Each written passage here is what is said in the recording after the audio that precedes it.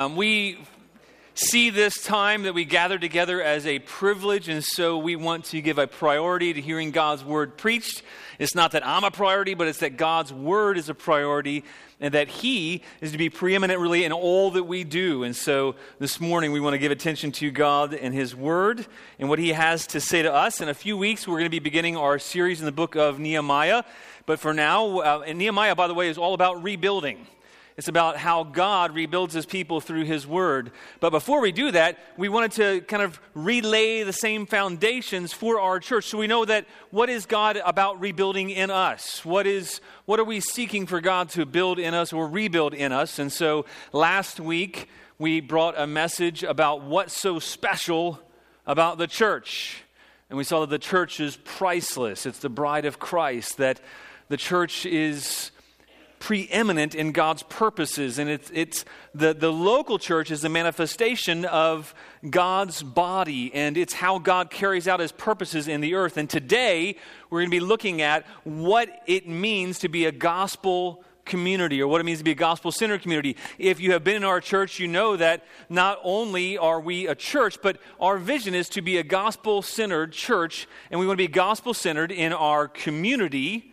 We want to be gospel-centered in our worship, and we want to be gospel-centered in our mission. And so over the next couple messages, we're going to focus on the mission portion of that. But today, we're going to be talking about what it means to be gospel-centered in our community. So if you will, please turn in your Bibles to Colossians 3. It's the primary passage that we're going to look at of what does it look like? What does it mean to be a gospel community? What are we shooting for? What are we aiming for as a church? What kind of community do we desire to be as God's people? If we are the church, the bride, the body, the family, the temple of Jesus Christ, then what are we shooting for? What is that supposed to look like? We're going to see that in Colossians 3, verse 11 through 17. And so this morning, I want to ask you to do something. We don't do it every week, but I want to ask you to go ahead and stand for the reading of God's Word, because we want to acknowledge that God's Word is the only inspired thing, the only infallible thing, if you will, that you will hear this morning. So let's stand for the reading of God's Word. Colossians 3, 11 to 17, this is God's Word. Here, there is not Greek and Jew, circumcised and uncircumcised, barbarian, Scythian, slave, free. But Christ is all and in all. Put on then as God's chosen ones, holy and beloved, compassion, kindness, humility, meekness, and patience, bearing with one another, and if one has a complaint against another, forgiving each other. As the Lord has forgiven you, so you also must forgive. And above all these, put on love, which binds everything together in perfect harmony. And let the peace of Christ rule in your hearts, to which indeed you were called in one body, and be thankful. Let the word of Christ dwell in you richly, teaching and admonishing one another in all wisdom, singing psalms and hymns and spiritual songs, with thankfulness in your hearts to God. And whatever you do, in word and deed, do everything in the name of the Lord Jesus, giving thanks to God the Father through Him. This is God's Word. Amen. You may be seated. Let's pray. Father, thank you for your word. Thank you for not leaving us alone to figure out what we're supposed to be and what we're supposed to look like and what you've called us to, Lord. Thank you for giving us a blueprint. God, thank you not only for calling us to be your community, your body in you, but God, thank you for enabling us to be like you. Thank you, Lord, that you don't leave us in our old nature. You don't leave us in our old selves. You don't leave us in the old way of doing things, Lord, but you bring us into the new. You make us new. You make us alive. And then not only that, Lord, you give us a new community, a new people.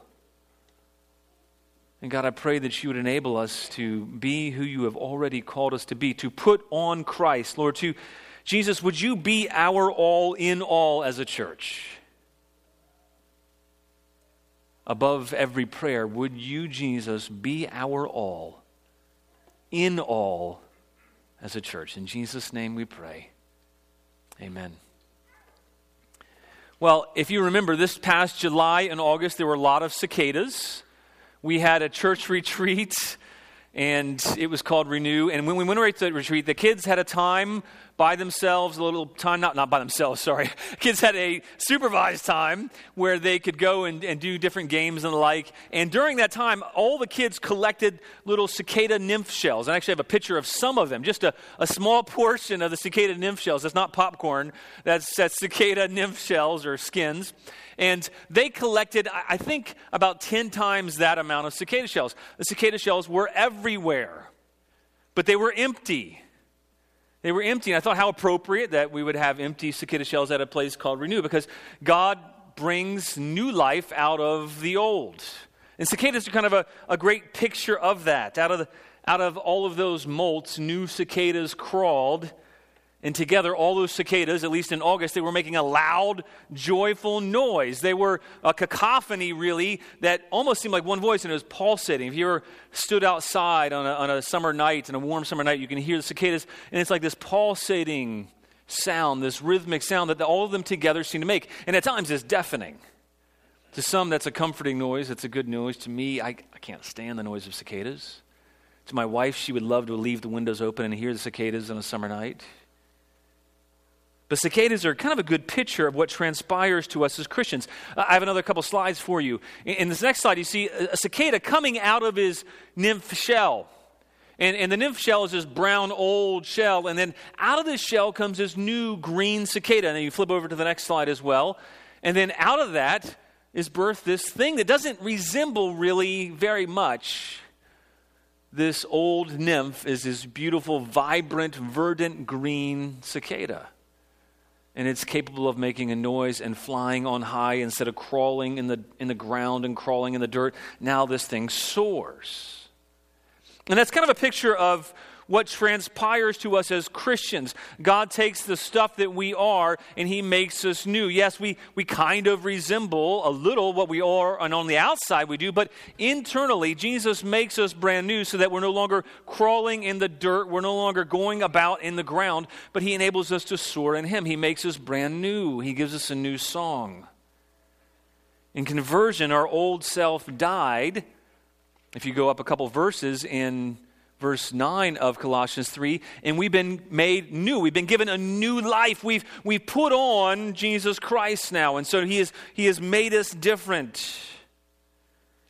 And we're going through this process of becoming who we are made to be in Jesus Christ. Just like that cicada has to sit outside of his nymph shell for a little while until his wings develop and grow. He's in a process of becoming more and more, growing into who God made him to be. And as believers, we are in the process of growing into who God made us to be. And that growth that we have, it doesn't transpire outside of the church. But God has placed us in his body. He's placed us in this new community. And in this new community, the heart of the new community is to be in Jesus Christ. I love how Paul says it. He says that Christ is all in all. That's the center, really, of us focusing on what does it mean to be a new community? What it means to be a new community is that the heart of that is that Christ is all in all. Now, this morning, you may or may not have placed your faith in Jesus Christ. I hope you have. If not, there's no way possible that you can live like what we're going to be talking about this morning unless Christ is all to you. And let me encourage you to place your faith in Jesus Christ, that he might be all in all for you. Look at verse 11. We see really the main idea of this whole passage is that the heart of our new community is that Christ is all. Look in verse 11. He says, here there is not Greek and Jew, circumcised and uncircumcised, barbarian, Scythian, slave and free, but Christ is all and in all. Let me ask you, is Christ all to you this morning? Is Christ all to you this morning? Do you see that for every other believer here who's a part of the church in this community, that Christ not only is all for you, but he is all for them and he is in all? And because of that, because Christ is all in all, here, Speaking of the church body, the church community, there is neither barbarian or Scythian, Greek or Jew, slave or free, circumcised, uncircumcised. Instead, Christ is to be our all.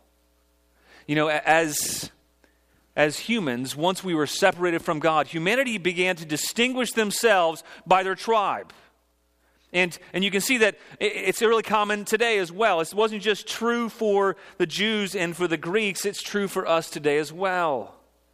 We naturally look for something to be confident in. We boast in where we came from, what we look like. We boast in our practice. You ever do that? You ever boast in your heritage or where you come from or the town you grew up in or what group you were a part of? You ever boast in those things? You can see it everywhere around you. You know, everybody thought that this new enlightened age that we're in, this age where we're all connected through the internet now, that it's all kind of one flat world, that we would all be unified now, but it's not ended up that way, has it? And it's been in the news very recently about how people see themselves as better than others. And racism and division and so many evil practices of separation exist. People boasting in what they look like, where they're from, what they practice. And in some ways, we're not a more united society. We're actually a more fractured society. You know, you have red and blue states. People take pride in their differences, what they identify in, their cultural heritage, their preferences, their practices. And isn't that common? We humans like to take pride in our differences, don't we? What do you like to take pride in? You know, I don't know about you, but over the last month, I can think of several occasions where I have at some point in time took pride over my differences. Either where I came from, my background, what I know, what I understand. We can take pride in our differences, and in those moments, Christ is not our all. We can highlight those differences. We can praise them. We can take pride in differences, and we identify based on those differences, that heritage, our preferences, our practices. You know, the Jews, they defined everybody in the world on the basis of whether they were Greek or Gentile or Jew. Either you were outside of God's people and therefore Greek or Gentile, or you were a Jew. There was only two kinds of people, either Jews or Greeks, Gentiles. It wasn't just Jews that did this, though. The Romans did that as well. And in this context, the people that Paul is writing to in Colossae, they divided themselves as well. They were either Roman citizens or they were not. They were either had the prestige of having Roman citizenship or they were barbarians in the Roman mind. Romans didn't classify themselves between Romans and Jews. They were Romans and everybody else was barbarian. Although there was another class of barbarian that was especially bad barbarians, but Scythians. And down from there, Romans or barbarians or Greeks or barbarians, but those barbarians, they could be slave barbarians, they could be free barbarians, but you know, they were just barbarians. They classified themselves that way. We have a tendency today to do that as well, whether we admit it or not. And sometimes it's painfully evident. You know, I don't think, though, that the Jews and the Romans were the only ones to do that. In the church body, we can tend to do the same kind of thing. You know, I grew up whatever, or I was this, or I believe this, or I have this practice, or I have this preference, or I dress this way, or I speak this way, or I have these things. And so we can identify based on those differences, those preferences, those backgrounds. But God is telling us in this passage that is not who we've been made to be. We have been made new to be something different, to be defined by someone different. We've been made new so that we are now defined as in Christ. We're defined by Christ. That's the first major idea we're going to see, is that as a community, we are defined by Christ.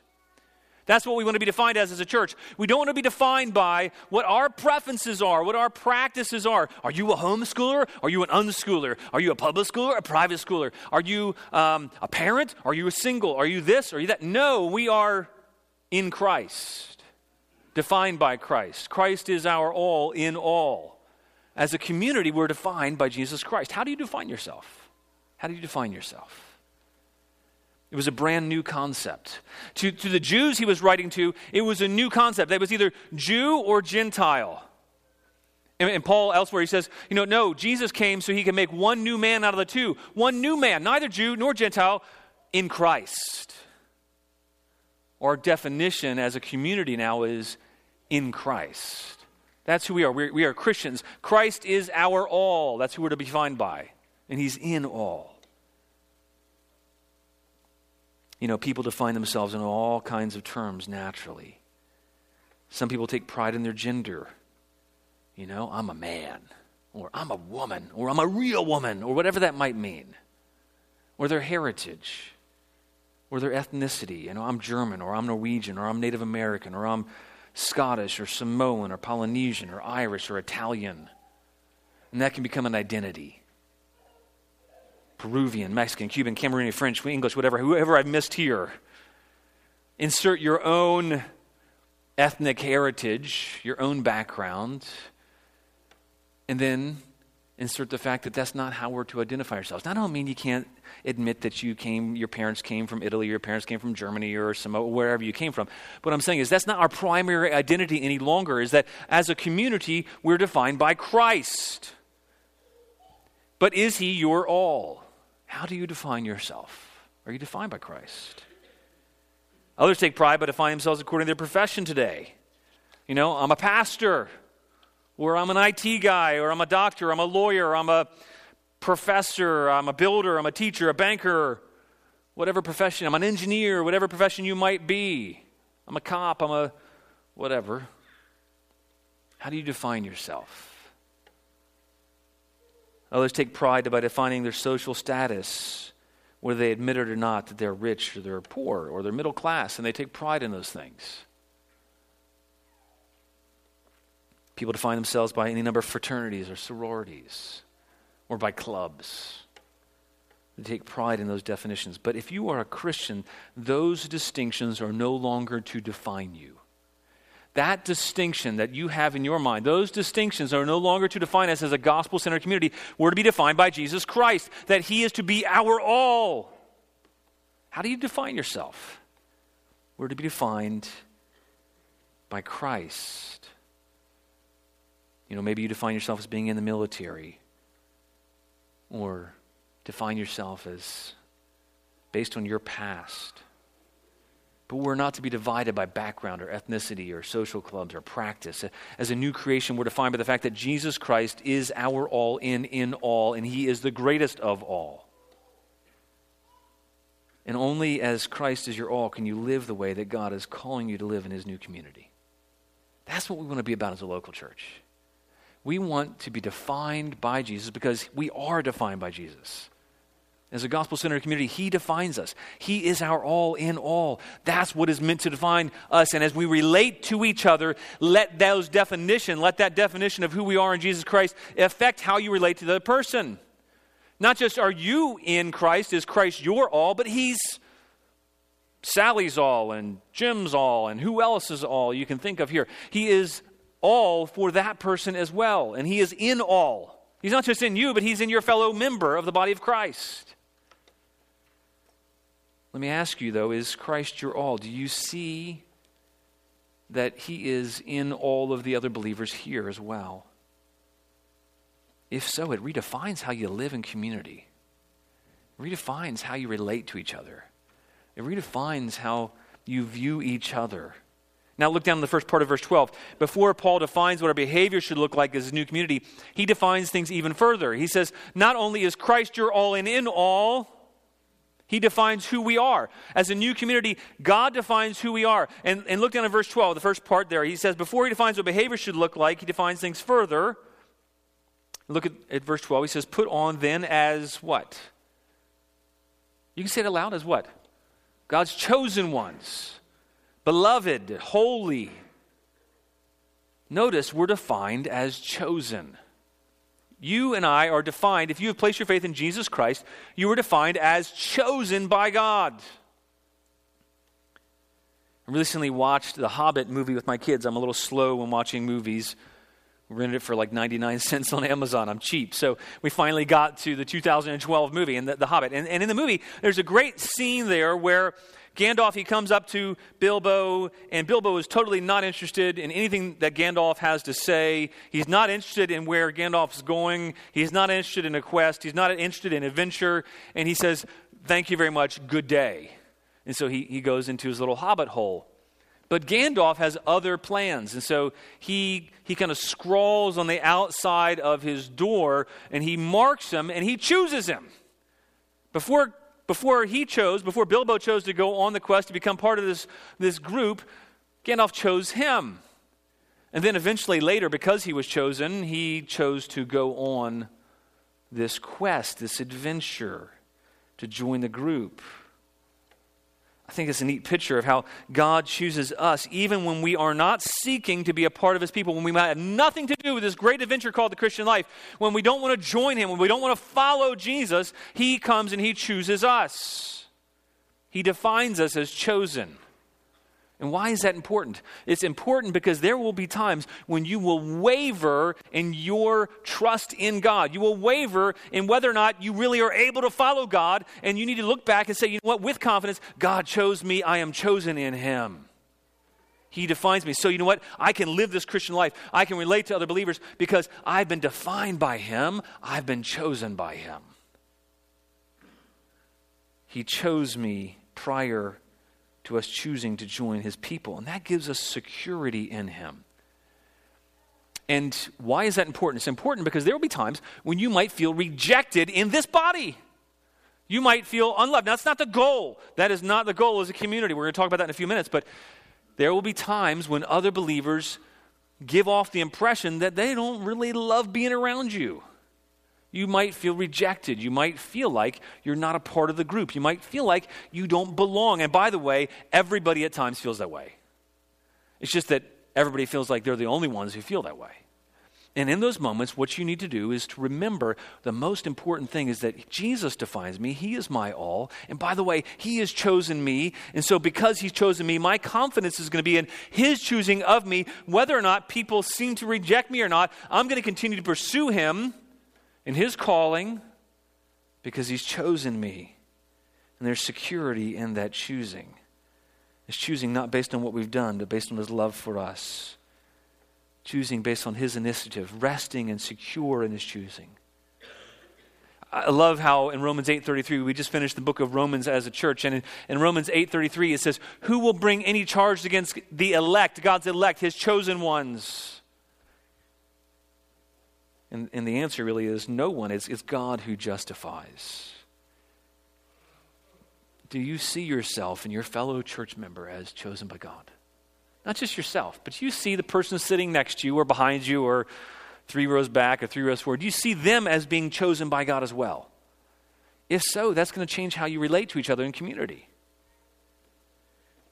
But we're not only defined as chosen, the next part he says is as God's chosen ones. And he says something there that's really breathtaking. He says, holy. Holy. We are God's holy people. He already calls us holy. And I don't know about you, but there is rarely a day when I really feel holy. How about you? Do you wake up every day thinking, I'm just holy this morning, you know? I don't wake up naturally feeling holy. I don't wake up naturally thinking of myself as holy. But I need to preach this good news that I am actually not only chosen in him, but I've been made holy. It doesn't mean I'm perfect, but it means that he sees me as perfect. He sees me as holy. He defines me as holy, as set apart, as his saint. And he also defines the person in the room here as a fellow saint. We're holy, set apart for his purposes. It's what guides us. If you understand that you have been made holy, that your righteousness is in Jesus Christ and Christ alone, then you don't need to seek righteousness from someone else. And you're not so worried about getting approval from other people if you see that you're already completely approved by God.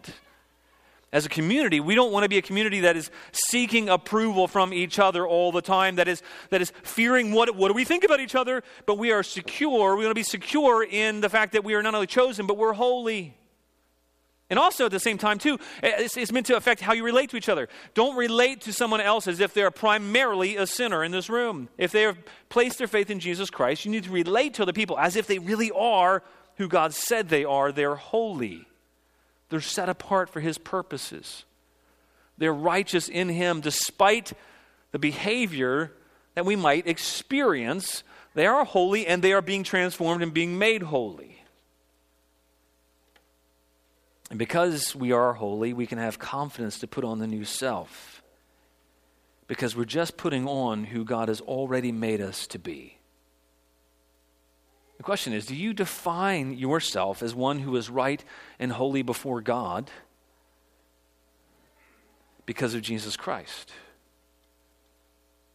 If not, if you've placed your faith in Jesus, let that definition wash over you and let yourself revel in the fact that he has made you not only chosen, but holy. He's made you righteous in him. You are secure in him. You don't have to look for approval from other people. But the other question is, do you define your fellow believer here as one who is right and holy before God because of Jesus Christ? If so, you're going to be less concerned with nitpicking those little things that you see, those little differences that you see, those little sins that you see, and you're going to be able to overlook some things because you know what? Ultimately, that's not who they are called to be. That's not who God has made them. They are holy. They're God's chosen ones. They're God's holy ones. That doesn't mean we don't correct anything, but it's a posture and an attitude that we're to have towards one another. See each other as holy. Not only that, though, there's something amazing here. We're defined as not only chosen, not only holy, but beloved. What a sweet word that is. What a sweet word. Put on then as God's chosen ones, as God's holy ones, as beloved. Believer, when we relate to each other in community, we are to see each other, to relate to each other as beloved by God. Now, in order to relate to somebody else as beloved by God, you must understand that you are beloved by God. He has dearly loved you. He has set his affection on you. He has loved you with a never-ending love, a love that is self-giving, a love that is self-denying, a love that went all the way to the cross. You are truly beloved. And not only are you beloved, but you know what? The person who you are struggling with today, if it's a spouse or a child or a friend or care group member, care group leader, me, whoever you are struggling with, they are beloved and you are beloved by God. Do you see them as beloved? Do you define yourself and them as beloved? If you're beloved, you don't have to seek the love of others as an idol. You're not bound to worry about whether or not somebody else loves us right, or loves us well enough, or loves us good enough. Or we're not hung up on whether or not somebody else reciprocates our love. You ever been hung up on that? You know, I've really tried, and I've really reached out, and I really love those people, but I don't feel like any of those people ever love me back. What's the antidote to that attitude? What's the antidote to feeling that way? It's not that people love you in return, although that's the goal, is to love one another. But the antidote to your attitude, to my attitude, when I have that feeling of, hey, I've loved and I've not been loved in return, I've loved and I've reached out and it's not been reciprocated, and then we're tempted to be in a self-pity party, the antidote to that is understanding one thing, that you are beloved and that you don't require, and so therefore you don't demand someone else to love you in return, because you're secure in the fact that you're beloved. So as beloved, then you can put on the things that we're going to get to in a moment. The heart of our new community is that Christ is all and we are defined by Christ. Is Christ your all? Are you defined by Christ? Do you see yourselves and others here as chosen, as holy, as beloved? If so, then that's the basis, that's the foundation for how we can relate to each other in community. The basis for how we relate in community is not a bunch of moralistic, therapeutic, deistic commands to do all these things. The basis for our relating to each other in community is who we are in Christ, that we are defined by Jesus Christ, that he has called us, he's chosen us, he has adopted us, that we are beloved in him. We're holy in him. And so as those things, if Christ is our all, and by the way, there's no way you're going to be able to relate to each other in community, putting on all the things we're talking about in a second, unless Christ is your all. If you are looking for someone else here to be your all, you will be severely disappointed. If you are looking to Aaron or I to be your all as your pastors, you will be severely disappointed. If you're looking to your care group leader to be your all, you will be severely disappointed. If you are looking to your spouse or your friend or your fellow church member to be your all, you will be disappointed. You will not be able to relate to each other in a loving community. But if Christ is your all in all, because he is our all in all, that's what we champion. He's our all in all. He has made us, he has chosen us, he has made us holy and beloved. And so, resting on that foundation, that's the foundation that we're to relate to each and every person here in community, and that's the means by which we can be clothed with Christ. Because the second thing we're going to see really in verses 12 to 14 is that as a community, we are to be clothed with Christ. He talks about all these put-ons, but don't skip over who we are and who is to be our all. That it's not about moralism and just doing things. You see, because he has become our all in all, because we are new in him, because he has made us alive in him, because we've been chosen and made holy and beloved in him, then because of that we are free now to put on the clothes of Christ. You see, before we couldn't put on the clothes of Christ. They did not fit us. We couldn't crawl out of our shells before. We couldn't slough off the old man and put on the new. We couldn't soar to the heights that he has for us. We couldn't sing the song he has because we were not new at one time. But now he's made us new. He's our all in all. And so because of that, he frees us and he enables us. Because he's our all, he enables us to put on Christ Jesus, to be clothed with Christ. As a community, we're to be clothed with Christ. It's the second idea we're going to look at here. And if you browse Pinterest, which my family really enjoys and I think is maddening, by the way, and I don't know why. Maybe it's just because of my guy, and I find all these pictures and stuff just really bothersome. But if you browse Pinterest, or maybe you go through Facebook or Instagram or whatever social media, or maybe you subscribe to a magazine, or you browse the internet looking for your news, it is obvious that the culture around us defines itself by looks. That's how the culture around us defines itself, by looks, by outward things, by externals. And it's even more pronounced if you're a kid, if you're a child. It's hard to be a child. Now most of the time our definition of who we are by externals, hopefully that goes away by the time at least you hit your 20s. But you know what? I think most of us still struggle by our externals, by defining ourselves by these externals.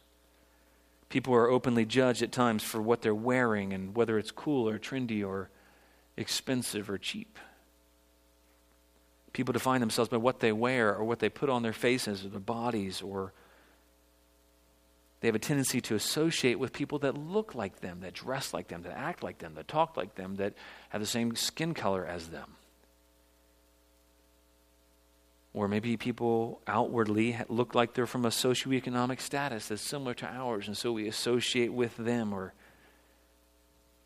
But as Christians, we're no longer to define ourselves by outward appearances. And that's not primarily what we're to seek to put on. And we're not to seek to put on all these externalities. And we're not trying to all look identical and look the same. You know, we're not all trying to dress the same. But we're also not trying to look like these Christian robots either.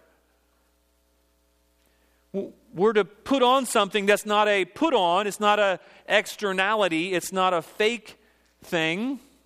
We're not to put on Christianese and act a certain way.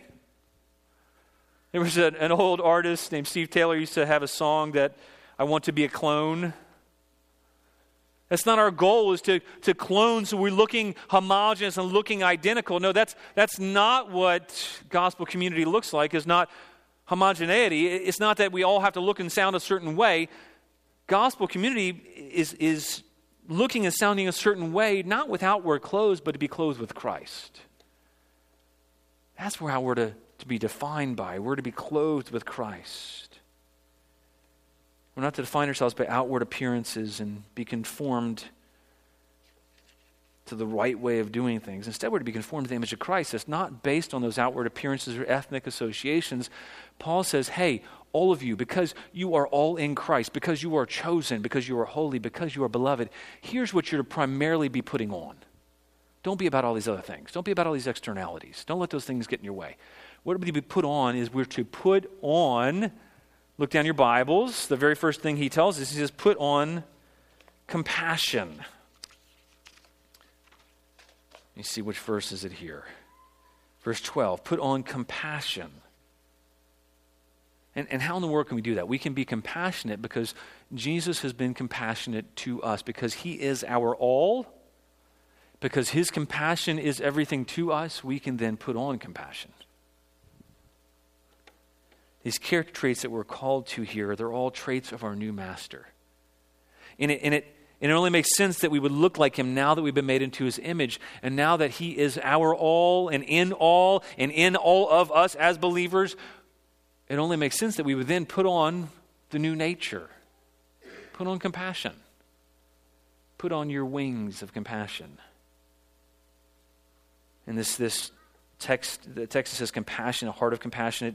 It's literally the bowels of compassion. It's the deepest seat of your emotions. You know, have you a gut feeling, or something's gut-wrenching, or you don't feel so good, or you feel this longing towards something. And he says, put on this at the heart of who you are. Put on compassion towards each other. It's the same compassion that Jesus had towards people in need. Put on compassion to others in need here. And by the way, in case you think that someone else here might not be as needy as you, they might not look needy, but they are in need of compassion. They're in need of grace. They're in need of love, affection. They are in need of your care. They're in need of your grace. They're in need of God's grace. You know, Mark 6, Jesus looks on the people and he says, he looks on them with this urge, this compassionate urge, because they were like sheep without a shepherd. We're called to clothe ourselves with this kind of compassion in our responses to others. And when we see those in need, how do you relate to somebody else in the church when you see that they're in need? We're to be clothed with compassion that moves not just intellectually, but emotionally in our guts and how we feel towards them. Clothe yourself with that. Seek to put on those feelings towards others. The question is, do you display the compassion of Christ to people in the church? If not, why not? Are you getting hung up on what you see them as, or do you see them as who Christ sees them as? The next thing we're told to clothe ourselves with, look down in your Bibles, it's not just compassion, but kindness. Kindness is listed as a fruit of the Spirit in Galatians 5:22. It's an attribute of God that we're to put on. We're to put on being kind to each other. Now, why does he tell us that? I think that Paul tells us that, God tells us that, because you know what? And by nature, most of us are not just genuinely kind to each other. I can think of a few people who, though, exhibit kindness that's like, my goodness, that is inspiring because it's so genuine, it's so real. If you know Judy Easton, I was just talking to somebody the other day about how Judy Easton is an example of somebody who's just genuinely kind. And it's crazy because it's not made up, it's not a put on. It's not fake. That's what's so compelling. And we're to have that kind of kindness. It's the kindness that Luke 6:35 talks about. He says in Luke 6:35, I think we have it for you on the overheads, it says, but love your enemies and do good and lend, expecting nothing in return, and your reward will be great, and you will be sons of the Most High, for he himself is kind. What does it look like to be kind? Loving your enemies. And surely nobody here is your enemy. He says, love your enemy, be kind. Kindness is doing good, lending, expecting nothing in return. Ooh, that hurts, doesn't it? Expect nothing in return. That's kindness. And he says, your reward will be great. You'll be sons of the Most High, for he himself is kind, like that, to ungrateful and evil men. Because God is kind to us when we are ungrateful and evil, He says, then put on that same kind of kindness to each other. That's how we relate to each other. With compassion, with kindness. I like when Romans 2:4, he says, or do you think lightly of the riches of his kindness, intolerance, and patience, not knowing that it's the kindness of God that leads you to repentance? What he's saying is, are you acting like the kindness of God doesn't lead you to repentance? Don't you know the kindness of God leads you to repentance? If you really understand the kindness of God leads you to repentance, then don't think lightly of his kindness. And in Colossians, he says, put on kindness. It's not natural to us. It's the fruit of the Spirit working in our lives. But if Christ is your all and you see his kindness, it will then be an overflow of kindness towards each other. In order to live like that, we need the empowering grace of the Holy Spirit. But we have it. We've been chosen. We've been made beloved. The next virtue we're told to close ourselves with is humility. He says, put on compassion and kindness and humility. And that one's a little hard, isn't it? You know, humility, in Philippians, he defines it as thinking of others as more significant than yourself. Humility is preferring others as if they are more significant, as if their opinions, their preferences, their desires actually matter more. That's humility. It's a way that was contrary to the culture that the Colossians lived in, and it's contrary to the way the culture around us lives in as well. You know, the culture around us brags about who they are. You know, even, I won't go there. It brags about greatness, brags about how great they are and how wealthy we are, how powerful we are, and we're to clothe ourselves with humility. It's not a self-seeking. You know, false humility is manipulative. It's trying to get something from somebody else. It's seeking our own good by pretending. It's seeking to gain honor or influence or respect from acting humble. But that's not what God's talking about. He says, put on the humility of Jesus Christ that humbled himself to the point of death, even death on a cross, who didn't consider himself equal with God, but in everything he humbled himself for our sake. If Christ is your all, then he's going to inspire you to put on humility because he ultimately put on humility for you, for me. Let me ask you, in your care group, in this room, in the church, do you humbly look out for the interests of others? Do you count others as more significant than yourself? Or do you think that your opinion, your preference, your desires are more important? Do you think that your way of doing fellowship, do you think that your way of doing care group, your way of doing church, your way of doing whatever, your way of doing a Bible study, your way of all these things, do you think that that's more important? Do you think that's the right way? Now, it's okay to have convictions. We're all called to have good biblical convictions, but we're called to hold those things humbly, to put on humility in those convictions. He says, if you are new in Christ Jesus, put on humility. That's a struggle, isn't it? You know, I think I'm right about most things. I hate to say that out loud, I hate to admit that, but it's true. I think it's true for most of us. We just don't like to admit it. Because otherwise we wouldn't do the things we did if we didn't think we were right in doing them. And even when we're wrong, we like to pretend we're right. You know, do you consider that you could be wrong, that your perspective could be off?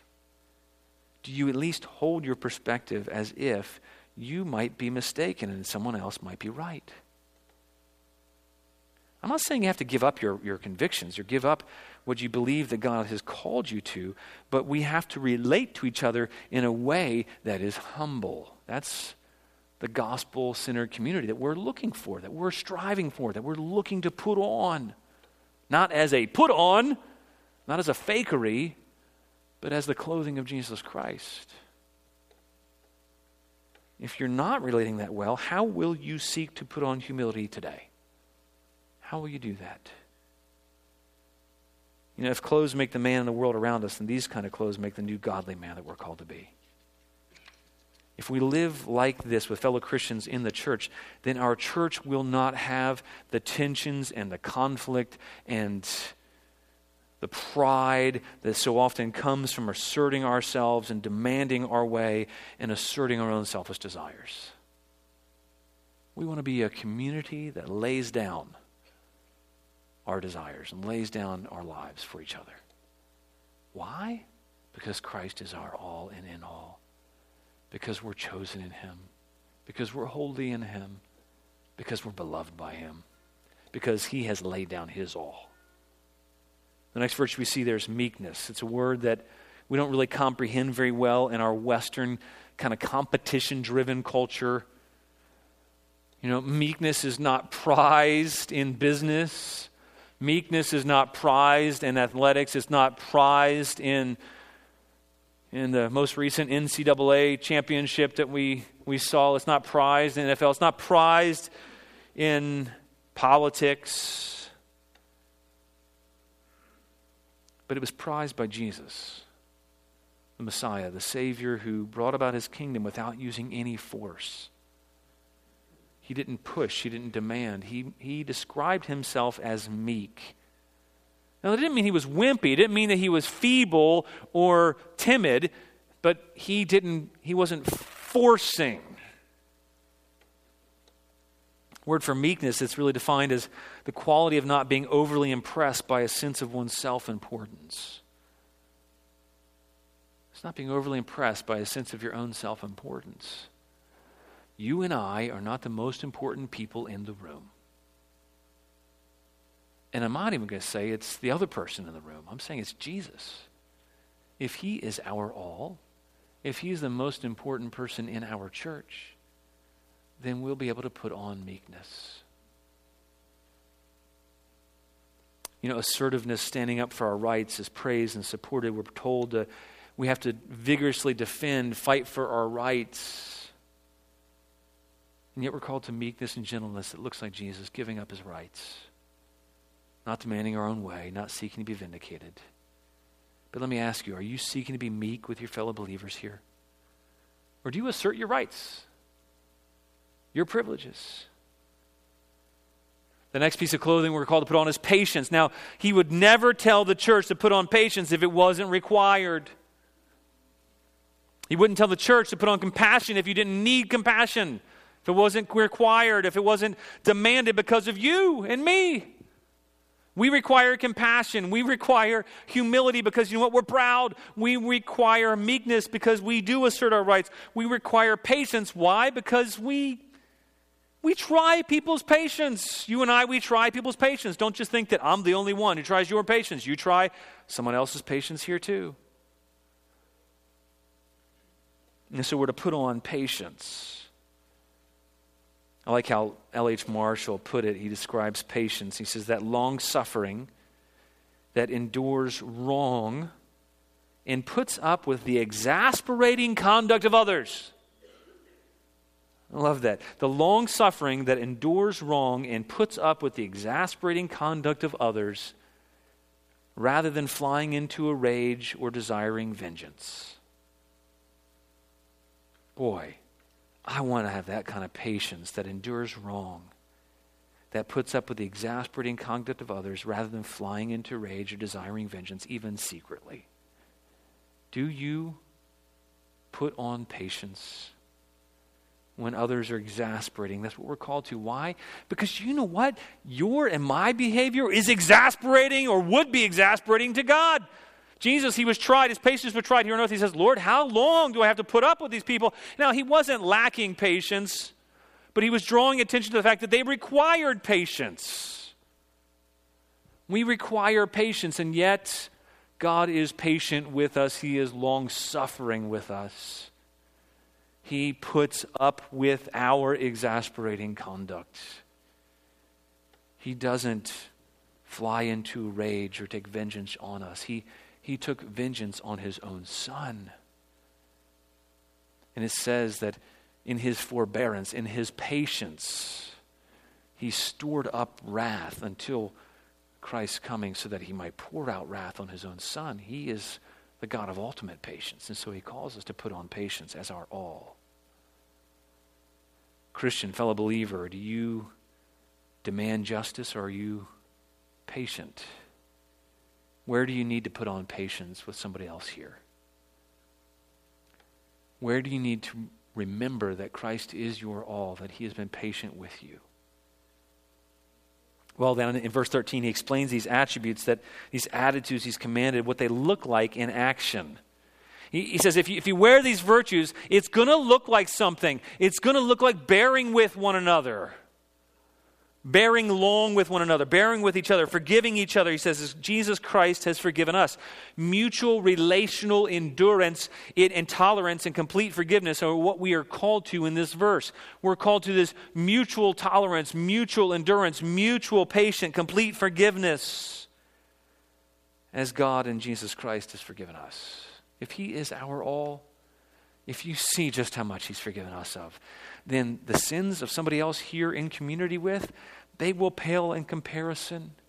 So often we are more aware of sins against us. Why? Because we are less aware of Jesus being our all, and the fact that he has forgiven all of our sins against him. If you are struggling with an awareness of the sins of somebody else here, you're struggling with forgiveness, you are probably struggling with an awareness of your own forgiveness and seeing just how much you've been forgiven of. And he says, just like Jesus has forgiven us, we're to forgive each other. There's a story that Kent Hughes tells from a guy named John Perkins, and he has a book called Let Justice Roll Down. And I commend that book to you.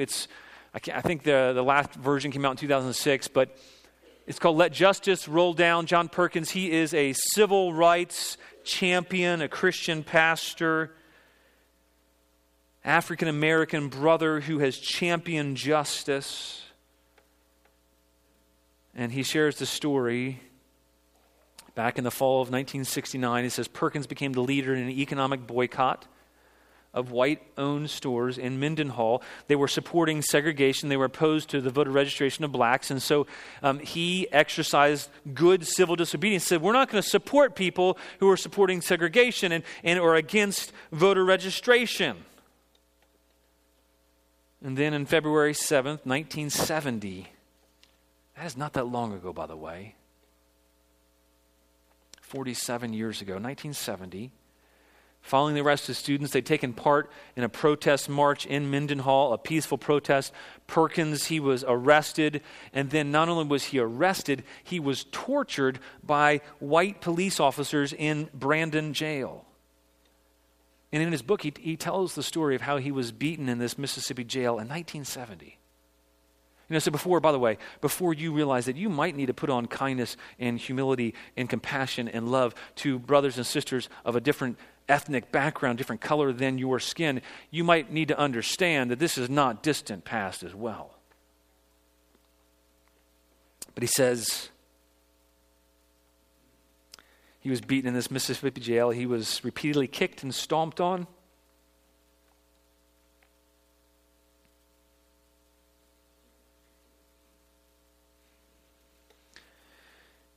As he lay in a fetal position for protection, the beating went on. And he writhed in a pool of his own blood while inebriated officers took turns using feet and blackjacks. At one point, an officer took an unloaded pistol, put it to Perkins' head, and pulled the trigger. Then another bigger man beat him until he was unconscious. Made him clean up his own blood after that.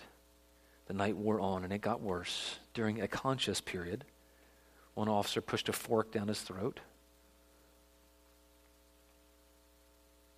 It was barbarous torture, a great substantive reason to hate.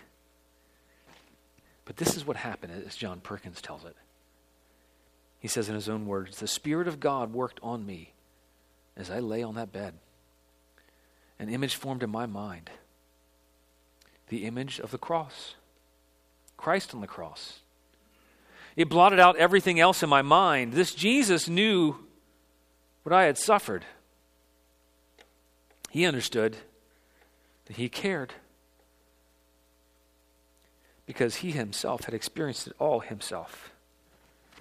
This Jesus, this one who had brought good news directly from God in heaven, had lived what he preached. Yet he was arrested and falsely accused. Like me, he went through an unjust trial. He also faced a lynch mob and even got beaten. But even more than that, he was nailed to a rough wooden plank and killed. Killed like a common criminal. At the crucial moment, it seemed to Jesus that even God himself had deserted him. The suffering was so great, he cried out in agony. He was dying, but when he looked at that mob who had lynched him, he didn't hate them. He loved them. He forgave them. And he prayed God to forgive them. Father, forgive these people, for they don't know what they are doing. His enemies hated, but Jesus forgave. I could not get away from that. It's a profound, mysterious truth. Jesus' concept of love overpowering hate. I may not see its victory in my lifetime, but I know it's true. I know it's true because it happened to me. On that bed full of bruises and stitches, God made it true in me. He washed my hatred away and replaced it with a love for the white man in rural Mississippi. I felt strong again, stronger than ever. What doesn't destroy me makes me stronger. I know it's true because it happened to me. You know, so many times we can feel justified in our unforgiveness and holding a grudge. We can feel justified in being bitter or resentful. You know, you might have, and you probably have been, legitimately offended or sinned against in the church, in your small group. By me, by your small group leader, by someone here. We don't want to excuse those things. But we do want to lead with forgiveness as God and Jesus has forgiven us. Not complaining. He doesn't say complain. He says if you have a complaint, then forgive. Like Jesus forgave. Is anybody here you need to forgive? Anybody here you're holding a grudge against? Anybody here you're bitter against? Anybody here you're resenting? If so, that's not the clothing of your new self. That's not who Jesus has made you to be. If so, you're probably struggling with seeing him as your all. See Jesus as your all in all. See the fact that he has forgiven you. Let his forgiveness have its due effect on you. The last piece of closing that we're called to put on is, he says, above all these, look in Colossians 3:14, and above all these, put on love, which binds everything together in perfect harmony.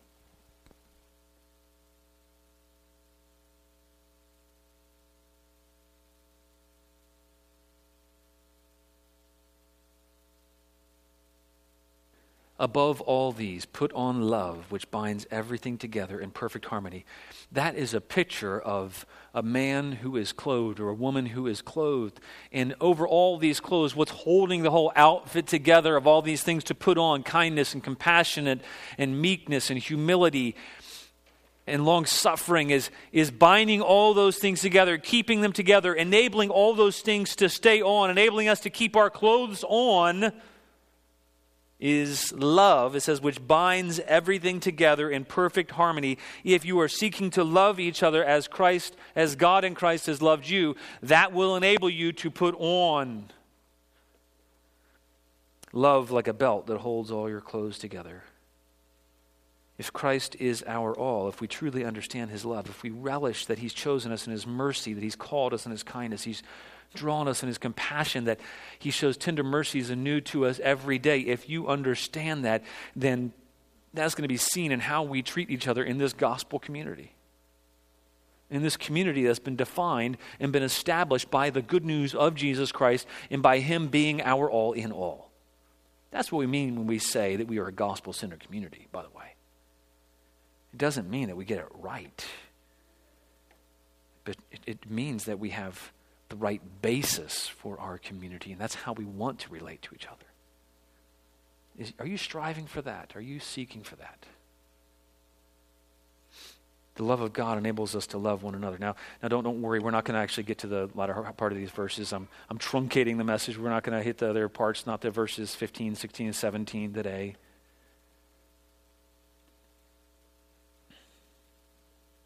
But we need to see that the love of God enables us to love one another, that he defines us because he's chosen us, because he's our all, because we are holy and beloved in him. Then we can put on who he's made us to be. We can crawl out of our shells. We can soar with the wings that he's given to us. And we're growing in that. And that's what we want to grow in. But just in a few thoughts in the next 5 minutes or so as we close is, what are you supposed to do, though, if you're not experiencing that? Because let's be honest, we don't all experience that. We're not fake. We don't believe that we do this perfectly. So what do we do when we don't experience this kind of gospel community? What do you do when you experience that? Well, a few things. If you must complain, then make your complaint known to God in prayer and leave it there. Pray for other people in your church. Pray for people here. Stop complaining to other people. Make your complaint known to God and then pray for other people. Now, I don't mean, have those public prayers that acknowledges other people's sins publicly. I really need to pray for them. They're a really angry person. I need to pray for their sins. I'm not talking about that. I'm talking about take it to the Lord in prayer privately and then seek comfort in Christ. Don't look for comfort by somebody else here. Seek comfort in Christ. Seek satisfaction in Jesus. Let him be your all in all. You are not going to find a perfect community. Why? Because you and I are not perfect. So when we join a community, it's no longer perfect. We will fail each other. Seek Christ as your all. Examine yourself. Is there anything that makes it hard for other people to have community with me? Do I have patterns and habits that I need to change? Is there things in my life that I need to put off? Are there practical things? Do I need to go to care group to have community? Do I need to start serving? Do I need to practice hospitality? Is there a work schedule I need to change? Do I need to say no to too many sports for my kids and so that I'm not driven all over the place by all of the activities in our family? Do we need to say no to hobbies? Do we need to change some things so that we can actually experience loving community? Pursue loving others without demanding love in return. Ask yourself, how can I create and model the community I want to see without demanding that I see it? Some barriers to this. I was thinking about, what are some barriers to this gospel community? One of the barriers is really the reverse of some of what we've been talking about. And instead of seeing that we're righteous in Christ, that we're holy, we've been made holy in Jesus, one of the barriers is that self-righteousness that says, I understand how to love other people and community, and you should too if you just tried hard enough. Your problem is you're not trying hard enough, and so I'm frustrated and I want to walk away from it because that person is so shallow or weak, because if they just worked at it, they'd be better. See that God's made them holy and had to make you holy, and it requires his righteousness. Another barrier I was thinking about is legalism, that community or fellowship. And by the way, we can make community an idol. We can make gospel-centered community an idol, and that can actually become legalistic and a barrier to having fellowship and relationship with other people because it doesn't look like what we think it should look like. So because when I get together people, they're not really deep, or it's not like X, Y, Z, or however we think it should look. And so that's not real community. So I'm no longer going to have community there because I can't do that. And that's not a legalism, but it's pride. Instead of humility, the barrier is pride. Another way pride manifests is the thinking that says, I've got everything to offer and you've got nothing to offer me. I can't really learn from you because you're not as mature, as godly, as discerning, or as whatever as I am. Another barrier is self-sufficiency. It's the attitude that says, I don't need others. I'm okay on my own. We're fine by ourselves. Fine. If I don't get community the way I think it should be, then I'm just going to go home and take my toys and play with myself and be on my own, and I'm fine. I'm self-sufficient. I don't need those. My family, we're all okay.